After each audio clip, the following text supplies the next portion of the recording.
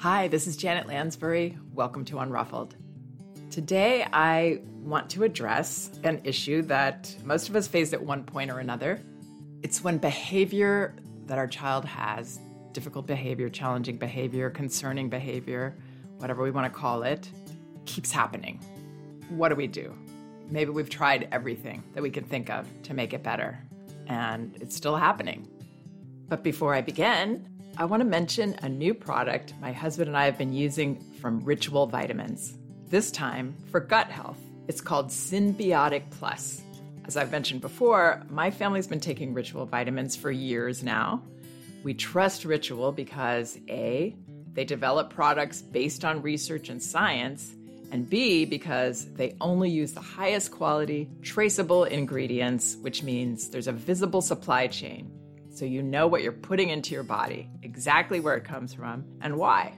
Symbiotic Plus is no different. And since I've always had a sensitive stomach, Symbiotic Plus has been a real win for me. Each Symbiotic Plus capsule contains a prebiotic, probiotics, and a postbiotic to support a balanced gut. This is important because it's estimated that 70% of the immune system is located in the gut. Didn't know that, did you? And Symbiotic Plus is a delayed release capsule, so the good stuff can survive the acids and enzymes in your GI tract. That means the good bacteria actually make it to your colon, which is the best place for probiotics to survive and grow. Well, right now, Ritual is offering my listeners 10% off your first 3 months. So please check it out. Visit ritual.com/respect to start Ritual or add Symbiotic Plus to your subscription. That's ritual.com/respect. Okay, so first I just want to talk about a couple of terms that I'm not a fan of because I don't believe that they're very helpful. One that we commonly hear is behavior is a reflection of an unmet need. While there may be some truth in that one, I find it very guilt-inducing, personally. I don't think it's completely accurate because a lot of the time, behavior is a reflection of a new need that a child has. It's not saying that we've neglected something or that we're missing something, we've overlooked something. And I don't know, I feel like underneath all that, it's saying you're not being a good parent, you're not being a conscientious parent. I don't think that's what's happening when children's behavior turns up or when it continues. The other term that I'm not crazy about is behavior is a bid for connection. Because that's very general. Again, sort of like unmet need is general. And it's not always the case. Oftentimes, a behavior is reflecting a question a child has about how we handle things. Let's say we've been paying attention to our child for hours, and now they want more. They want us to keep playing with them. This is not a bid for connection. It's a bid for clarity from the parent. It's a bid to be able to express feelings that a child has. The typical frustration of not getting what they want, but often there's other feelings underneath that are building up when a child asks for something pretty unreasonable like that. And the reason I bring these terms up is not because I think that you have any interest in what I feel about certain terms, but because they're confusing, and I don't think they're helpful. If when we finally say no to our child after we've been giving them attention, or we know that we've given them some attention that day and we just can't right now, and now they're saying, I need you to play with me, I need you to keep playing with me. If we're worried that that means that we need to give our child more connection, that's going to mislead us and make us feel guilty for having a reasonable boundary. And self-care. Children aren't inclined to welcome us to have any kind of self-care, just a moment to ourselves.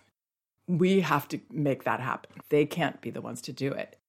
But if we're worried that every time they react or they act out in some way, throwing something because we've said no to them, and now we're feeling, oh no, they need more connection from me, that's not going to help us. It's going to make matters worse.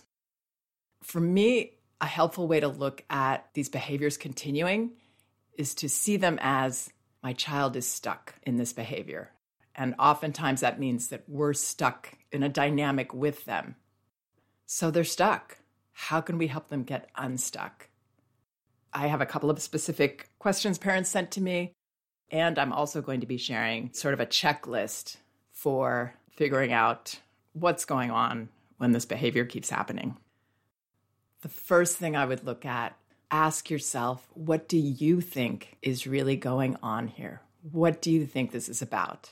Because you are the person that knows your child better than anyone.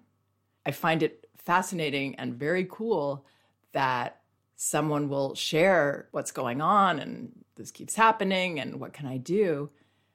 And I'll respond, do you have a sense of why this is happening? And 9 times out of 10, the parent does have a sense. And what they're guessing sounds right to me. The parent knows, but they'll even say this, they needed that validation. They needed corroboration to trust their instincts. So for what it's worth, I'm validating your instincts. You know your child better than anyone. You know what's been going on in your family and what's been going on for them. You probably do know what's happening here. What's your child communicating? What questions are they asking through their behavior? What is the response that they need that maybe they're not getting? Use your intuition to tune in beyond the surface of what's going on. Because that child that says they need us to keep playing with them, what's often going on underneath there is, I just need to share these feelings with you. Things that are going on for me feeling a little too much control in the house maybe because you aren't as comfortable with boundaries as I need you to be. And whoosh, I can let it all go when you set that boundary. It's going to be noisy when I let it go maybe, or I'm going to keep nagging you and whining. But if you stay certain, I can let these feelings go. I can express them all the way. And then I feel better. So trust your instincts. Often it's about some change that's happened in the family. It's almost always about something uncomfortable that's going on for that child, which could be a change, a transition of some kind. It could even be a positive event that's coming up, like their birthday. But that anticipation that children feel is stressful for them. It's dysregulating. So anything that touches off their emotions will make them at least a little uncomfortable, and that's often behind their behavior. And when you're thinking about it, when you're using your intuition to figure this out, there are 2 things I hope you'll cross off your checklist right away. That you're a bad parent in some way, or that your child is a bad seed, a problem child in some way. I can almost guarantee you that the behavior is normal for your unique child with their unique sensitivities under those unique circumstances. I've been doing this for a long time, and I can't even think of a time where behavior could not make sense to me at all. So trust your instincts, normalize this for yourself.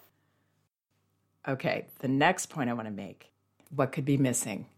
Confidence. Confidence is crucial. This was the biggest struggle for me personally as a naturally unconfident person, and very often it's what's missing when our responses and directions aren't working. When we're confident, we're decisive, we have conviction, even if we decide to change our mind later. In that moment, we project conviction. It's often upbeat, not angry or stern, because there we're projecting discomfort rather than being comfortable, which is what confidence gives us, that we can comfortably be a leader for our child. Children sense our feelings, and they can easily detect whether we believe in our decisions or our directions or limits. If we don't, then there isn't a chance in the world our kids can feel comfortable, which means they're far more likely to cry or whine or protest, object, or keep pushing those limits. This is a universal law of parenting. Children can't approach situations with confidence and get unstuck unless we do first. So, what does confidence look and feel like? Here are some more questions to ask ourselves. Am I being clear, simple, decisive, upbeat, matter of fact, even maybe somewhat nonchalant or bored, rather than tentative or ambivalent, wavering, uncertain, anxious? Am I feeling calm and capable, unruffled? I can handle it, rather than urgent and emotional? We have to keep in mind that toddlers are tiny, they're impulsive, they're non-threatening people. even though they may seem very mature on the outside sometimes, even when they're behaving in ways that are challenging, talking to us in a mean way, pushing that limit, doing that behavior that they know we don't want them to do. There's a tiny child inside there that can't help themselves. So when we're confident, we're matter of fact, rather than rushing in there and shouting, we're being brief. Do we have a coaching tone rather than a lecturing tone? Sometimes it's just that extra split second that we give to correcting behaviors that can turn them into this interesting experiment, uncomfortably interesting, that children have to continue. Maybe they're feeling, why is hitting such a big deal? Why can't they easily stop me? They're so much bigger than me. Why such a pointed lesson? I definitely got a rise out of them. This is unnerving, which is why children are smiling sometimes, because they're unnerved. So they get stuck repeating this. Do we believe in our decisions and directions? Very important. And there's no reason not to, because if we've been too rash, we can always change our minds later with confidence, hopefully. And that's great modeling to say, you know what, I thought about that and actually you can do this. Or actually I do have some more time to be with you. Not because we're afraid of our child's feelings about it, but because we have tuned into ourselves and realized, actually, this is okay, from a place of leadership. We can say even, I'm sorry, I didn't think that one through carefully. You know what? There is more time for you to play before you go to bed, whatever it is. Okay, so how do we get that confidence? That's easy for me to say, but how do we do that? Again, this has been my journey, so I can tell you what's helped me and helped a lot of parents that I've worked with. Prevention. That's the third point I want to make. Setting our child and ourselves up for success. A recent guest I had, expert and childcare provider Erica Orozco-Cruz, who spoke about balancing the needs of more than one child on my podcast. I love the way she referred to this as creating an environment that supports us. Because if we're caught up on our heels, we aren't going to come in as that assured leader. There's no way we can. If our child's doing it again, we're getting touched off. That might happen anyway, but we want to give ourselves the best chance possible to respond in a way that gets our child unstuck and ends this behavior. It's not about we're not good parents if we're not doing it or we're doing something wrong. It's just about how do we get what we want and what we want to help our child with, which is to make this end. So how do we create that environment or set ourselves up for success? Children learn by exploring and testing their environments, right? So if we don't want to keep telling our child to stop jumping on the couch or climbing on the dining table or playing roughly with the baby, then we want to create an environment that supports that. So we're not a broken record constantly saying no and trying to limit this again and again and again, which of course is going to lead to frustration for us. It can't not. It's not going to be comfortable for us when it's not working. So we want to have that separate place for the baby, have child-proof areas or what I call a yes space. And a yes space is a completely safe place, enclosed with a gate. Everything in there is safe to use so that we don't have to keep jumping up and stopping things and setting limits again and again. That's why I call it a yes space. We don't have to say, no, don't do this, don't do that. But there will be things that we can't limit in the environment. Maybe our child has gotten a little bit older and they're kind of growing out of an enclosed space. So we want to have doors that can lock up high or close so that children can't get into areas that are not safe or appropriate for them. And then when we do have those things like the dining table or the couch that we can't change in the environment, we can't keep them away from there, then we want to have that very calm, even boring, nonchalant response. Oh, there you go. So we're not rushing up. We're going to make it safe enough that none of these things are an emergency. So let's say our child is on the dining table again. Well, if this is available to our child, we're going to maybe put padding under there in case something happens. But this isn't a red light situation. We're not going to leave out anything that would be a red light where we have to rush in. So it's a yellow light. We don't want our child to do it. We can walk in. Oh, there you go. No, I'm going to help you down. When behavior doesn't ignite us at all, then children don't actually keep repeating this. They might, in the beginning, if we've been a little charged up by it in our response, they might keep trying it again for a few days. But pretty soon, if we can be boring about it, they will stop. So that's even more reason to have that confidence. There's nothing that's going to happen here that I can't handle. Walking in, striding in, or even standing there going, there you are. Can you come down on your own, please? Or do you need my help? Confidence and setting ourselves up for success. These two work together. Other ways to set ourselves up well is to have relatively peaceful, calm, routine days, predictable as possible, because predictable routines create comfort for children. Even if there are things in those routines that they don't really like to do or they have a hard time doing, it's easier for them when it's part of the routine that they know. Every day they're going to go brush their teeth and we're going to help them. Sometimes it's harder, I know, but this is what we always do. It's easier for children to accept. We're not going to have as many struggles or things that throw us off balance. Young children greatly appreciate being able to predict what will happen. I know sometimes adults say they don't like predictable environments, and I totally understand that, but it's something to consider. Like when we walk near the road, we always either hold hands or my parents carry me. There's still going to be complaints and resistance, but not as much. And another part of the environment or daily routine that helps is, do I spend time observing and understanding my child and give them moments, just a few minutes here and there is all that's really needed, of positive, full attention. So that's 100%. Our phone isn't right there ready to interrupt us. We're not busy with other things, just for those moments. And with the approach I teach, we recommend utilizing caregiving where you really need to pay attention anyway to that diaper or that nail clipping or whatever it is, that bedtime routine, helping your child get dressed and undressed and then dressed in their pajamas. Those are natural times to be intimate. And when we refuel children with 100% attention during those times, we can actually fill their attention needs. Not their attention wants, mind you, but their attention needs. They're always going to want more. All right, the fourth point I wanted to bring up, I call this early action. So it's not that children don't understand our words. They do, especially if we've been in this situation before. But they need more from us when they're stuck in that impulsive behavior. So that can mean that we're calmly shadowing a child who's hitting, have our hand there ready. If our child's getting close to another child, we're ready to stop it early rather than seeing them hitting children and then we have to run in or now we're getting triggered.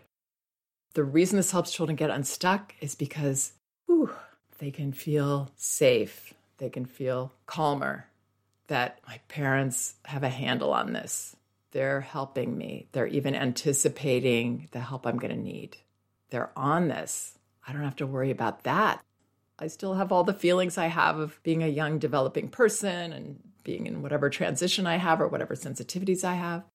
But I've got this most important thing, which is a safe leader who has my back and is not only not blaming me for my behavior and angry at me, but is even anticipating what I might do because they know me so well.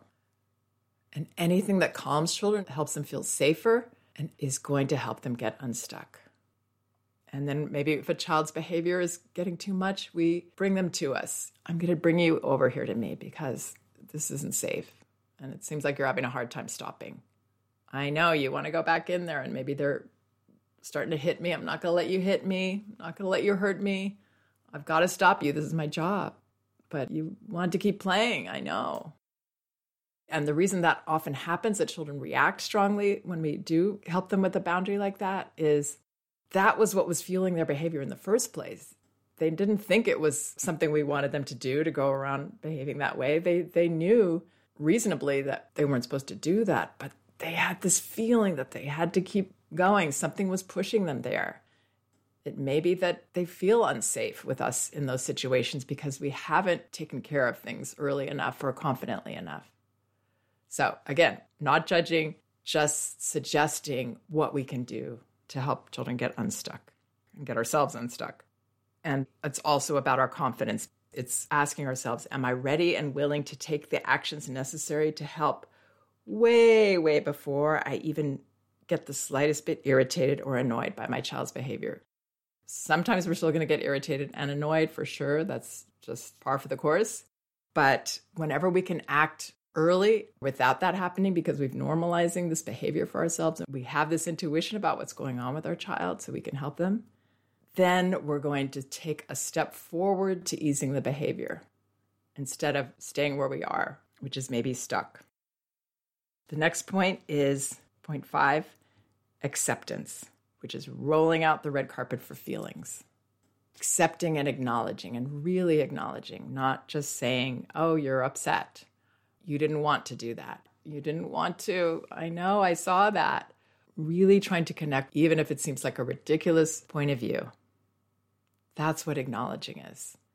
Because often when children feel heard in that way and understood and that we're not threatened by it, in fact, we agree with their right to feel that way. We may not agree with that feeling, but they get to feel that way. Then that feeling that may have been driving their behavior is heard, it's understood.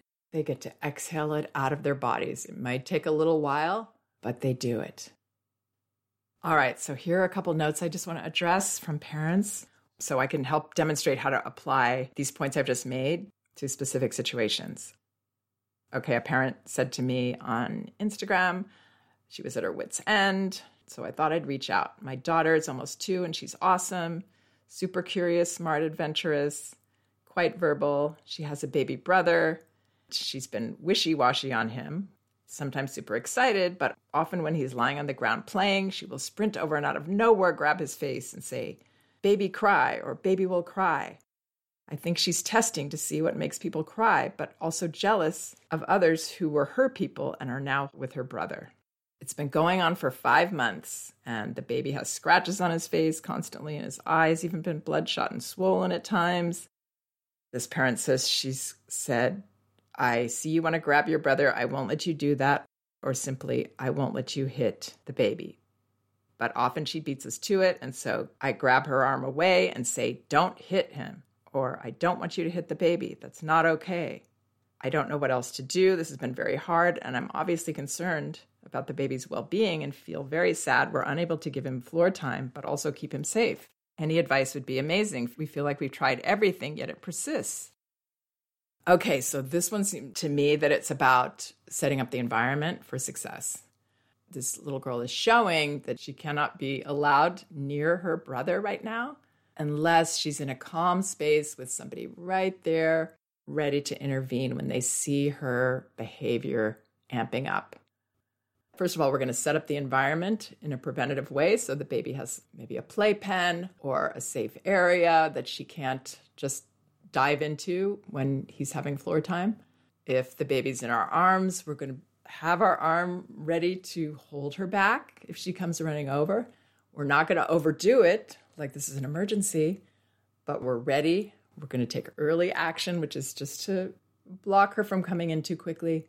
My hand is out there. I see her coming towards him, let's say on the floor. This is if he's not in the playpen. Oh, I see her coming close. You want to see your brother right now, I guess. So my hand is there. She's coming up. I'm going to hold you back a little because you're coming in really fast. I know, you're excited about him, right? But we've got to keep you safe. We've got to keep the baby safe. So yeah, prevention in the environment that I would take care of, and then early action and confidence rather than letting her surprise us and then trying to just say, don't do that. And then she does it anyway. And now we're going to lose our cool a little and we're going to be angry. We don't want to let ourselves go there if we can help it.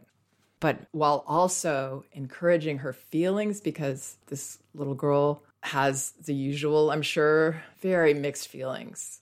It's a very scary situation for a child when the baby is born and their world shifts in such a huge way. So welcoming her to share those feelings. Either it'll be in that moment when we've stopped her and she's crying because we've had to hold her back a little, If she's really out of control there, I would say, we got to bring you over here. But now my baby's in a safe place, so I can help her, bring her in for a time in. And that may be when she shares feelings. I know it's so hard. You're so excited about him, but you also want to hurt him. That's normal stuff to feel about your baby brother. That's normal stuff. But yeah, we're always going to be here to help you with that. Those messages. Not that you would always say all those words, but those are the messages we want to get across to her that will help her feel much less alone in these scary feelings that she has, that she's acting out on. And that should ease the issue. All right, this other one, it's a long note. I won't read the whole thing, but I'm wondering if you can speak to a situation I often experience with my 5-year-old daughter, which has many layers to it. The recurrent scenario is that my daughter has tantrums, meltdowns daily that come out of nowhere and are so big and explosive that it often disrupts the entire day for the whole family. A common way this happens is as follows. We, myself, my other daughter who's 2, are sitting at breakfast. Everything is fine. People are eating, and suddenly her affect shifts, and she says she has the grouchies. I've learned that there is no going back from this moment. It is the point of no return, and it is the first few seconds of the meltdown. There are no words, strategies, distractions, or skills that can avoid what happens next. She fills with rage. She screams and cries. She convulses and grunts and melts to the floor. I have to bring her to another room to protect my other daughter from the stressful scene. This transition always escalates the situation further. She will kick, hit, pull hair, throw things, and has even bitten me on occasion. I often take her to the bedroom and wait with her. Sometimes I wait in silence. Sometimes I try to comfort her. The fastest, quote, solution, which I never intend to use but ends up happening when I lose my temper, is that I will scream at her to stop. My lost temper shifts her mood from angry to sad, and from her sadness she cries and seeks comfort instead of trying to harm me. I hate this cycle and I feel so much shame. And then she talks about she has underlying anxiety whenever she's around now. She also describes her later as, a very capable girl who's taught herself songs on the piano by ear and things like that. So this sounds like a strong, talented girl. And children like that have strong emotions as well. Those two things go together. So it's like they're achieving on a very high scale, and then they have to go the other direction, releasing feelings. And I don't know what her feelings are about, but she's gotten stuck in a cycle where when she's expressing her feelings, she feels her parent get tense, get scared, and then act kind of, it sounds like a little bit fearfully in trying to help her with the feelings, because she said she's worried about her younger daughter witnessing this scene. And mostly younger siblings, they don't get distressed by their siblings' emotions, especially, I'm sure this child is well aware that her sibling has these feelings and acts this way sometimes when she's expressing them. What is more concerning for the younger child is the parent who is anxious and tense and angry about these feelings. So that would be more disconcerting than the siblings' feelings. Most children can relate to another child's meltdowns because they kind of know what that feels like. But from their leader, they need confidence. And that's what this little girl needs too, the 5-year-old, to know that, the grouchies, yikes, that doesn't feel good. She may have a full-on meltdown right there. I would normalize this for yourself and not try to do something. This parent says that she's tried all these things to make it stop and it doesn't stop. And that's right, because feelings have a life of their own. They have their own beginning, middle, and end. So I would say that what will really help this family get unstuck, at least with this short response that I can give right now, is welcoming those feelings, rolling out the red carpet for her to have the biggest meltdown.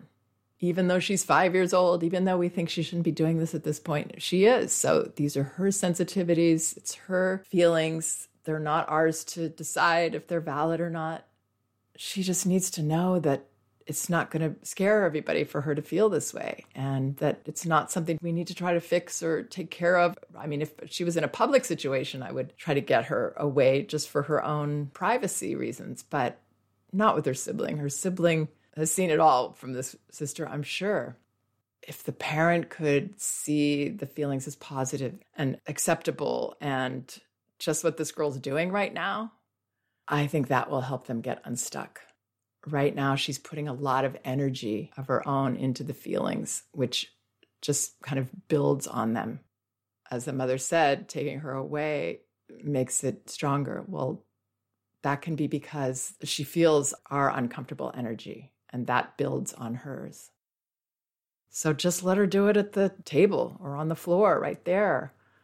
I would just hear her and say, you're really having a meltdown, or this is so tough, or say nothing. Just say the grouchies. Yeah, I know. Sometimes that happens with you. You get that. Not changing the family, not becoming this event that takes everyone's attention and emotion. It's just part of who she is right now. So having said all this, another thing to check, if our child's behavior is continuing, maybe they need an assessment of some kind. It never hurts to do that. And I've experienced that where a child I was working with, he would just come into the play space with other children and just start hitting. And he didn't seem dysregulated at all, but it turned out that he had some sensitivities and neurodivergence. It was a lot for him to be with those other children. And then the behavior made a lot of sense because it wasn't going away.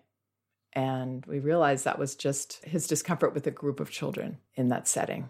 It was just a little intense for him. So the more we know, the more aware we are of what's going on with our child, the more confident we can be in helping them get unstuck. I hope some of this helps. And by the way, if my podcasts are helpful to you, you can help the podcast continue by giving it a positive review on iTunes. I'm so grateful to all of you for listening. And both of my books are available in paperback at Amazon: No Bad Kids, Toddler Discipline Without Shame, and Elevating Childcare, A Guide to Respectful Parenting. You can also get them in ebook at Amazon, Apple, Google Play, or Barnes & Noble, and in audio at audible.com. As a matter of fact, you can get a free audio copy of either book at Audible by following the link in the liner notes of this podcast. Thank you so much for listening. We can do this.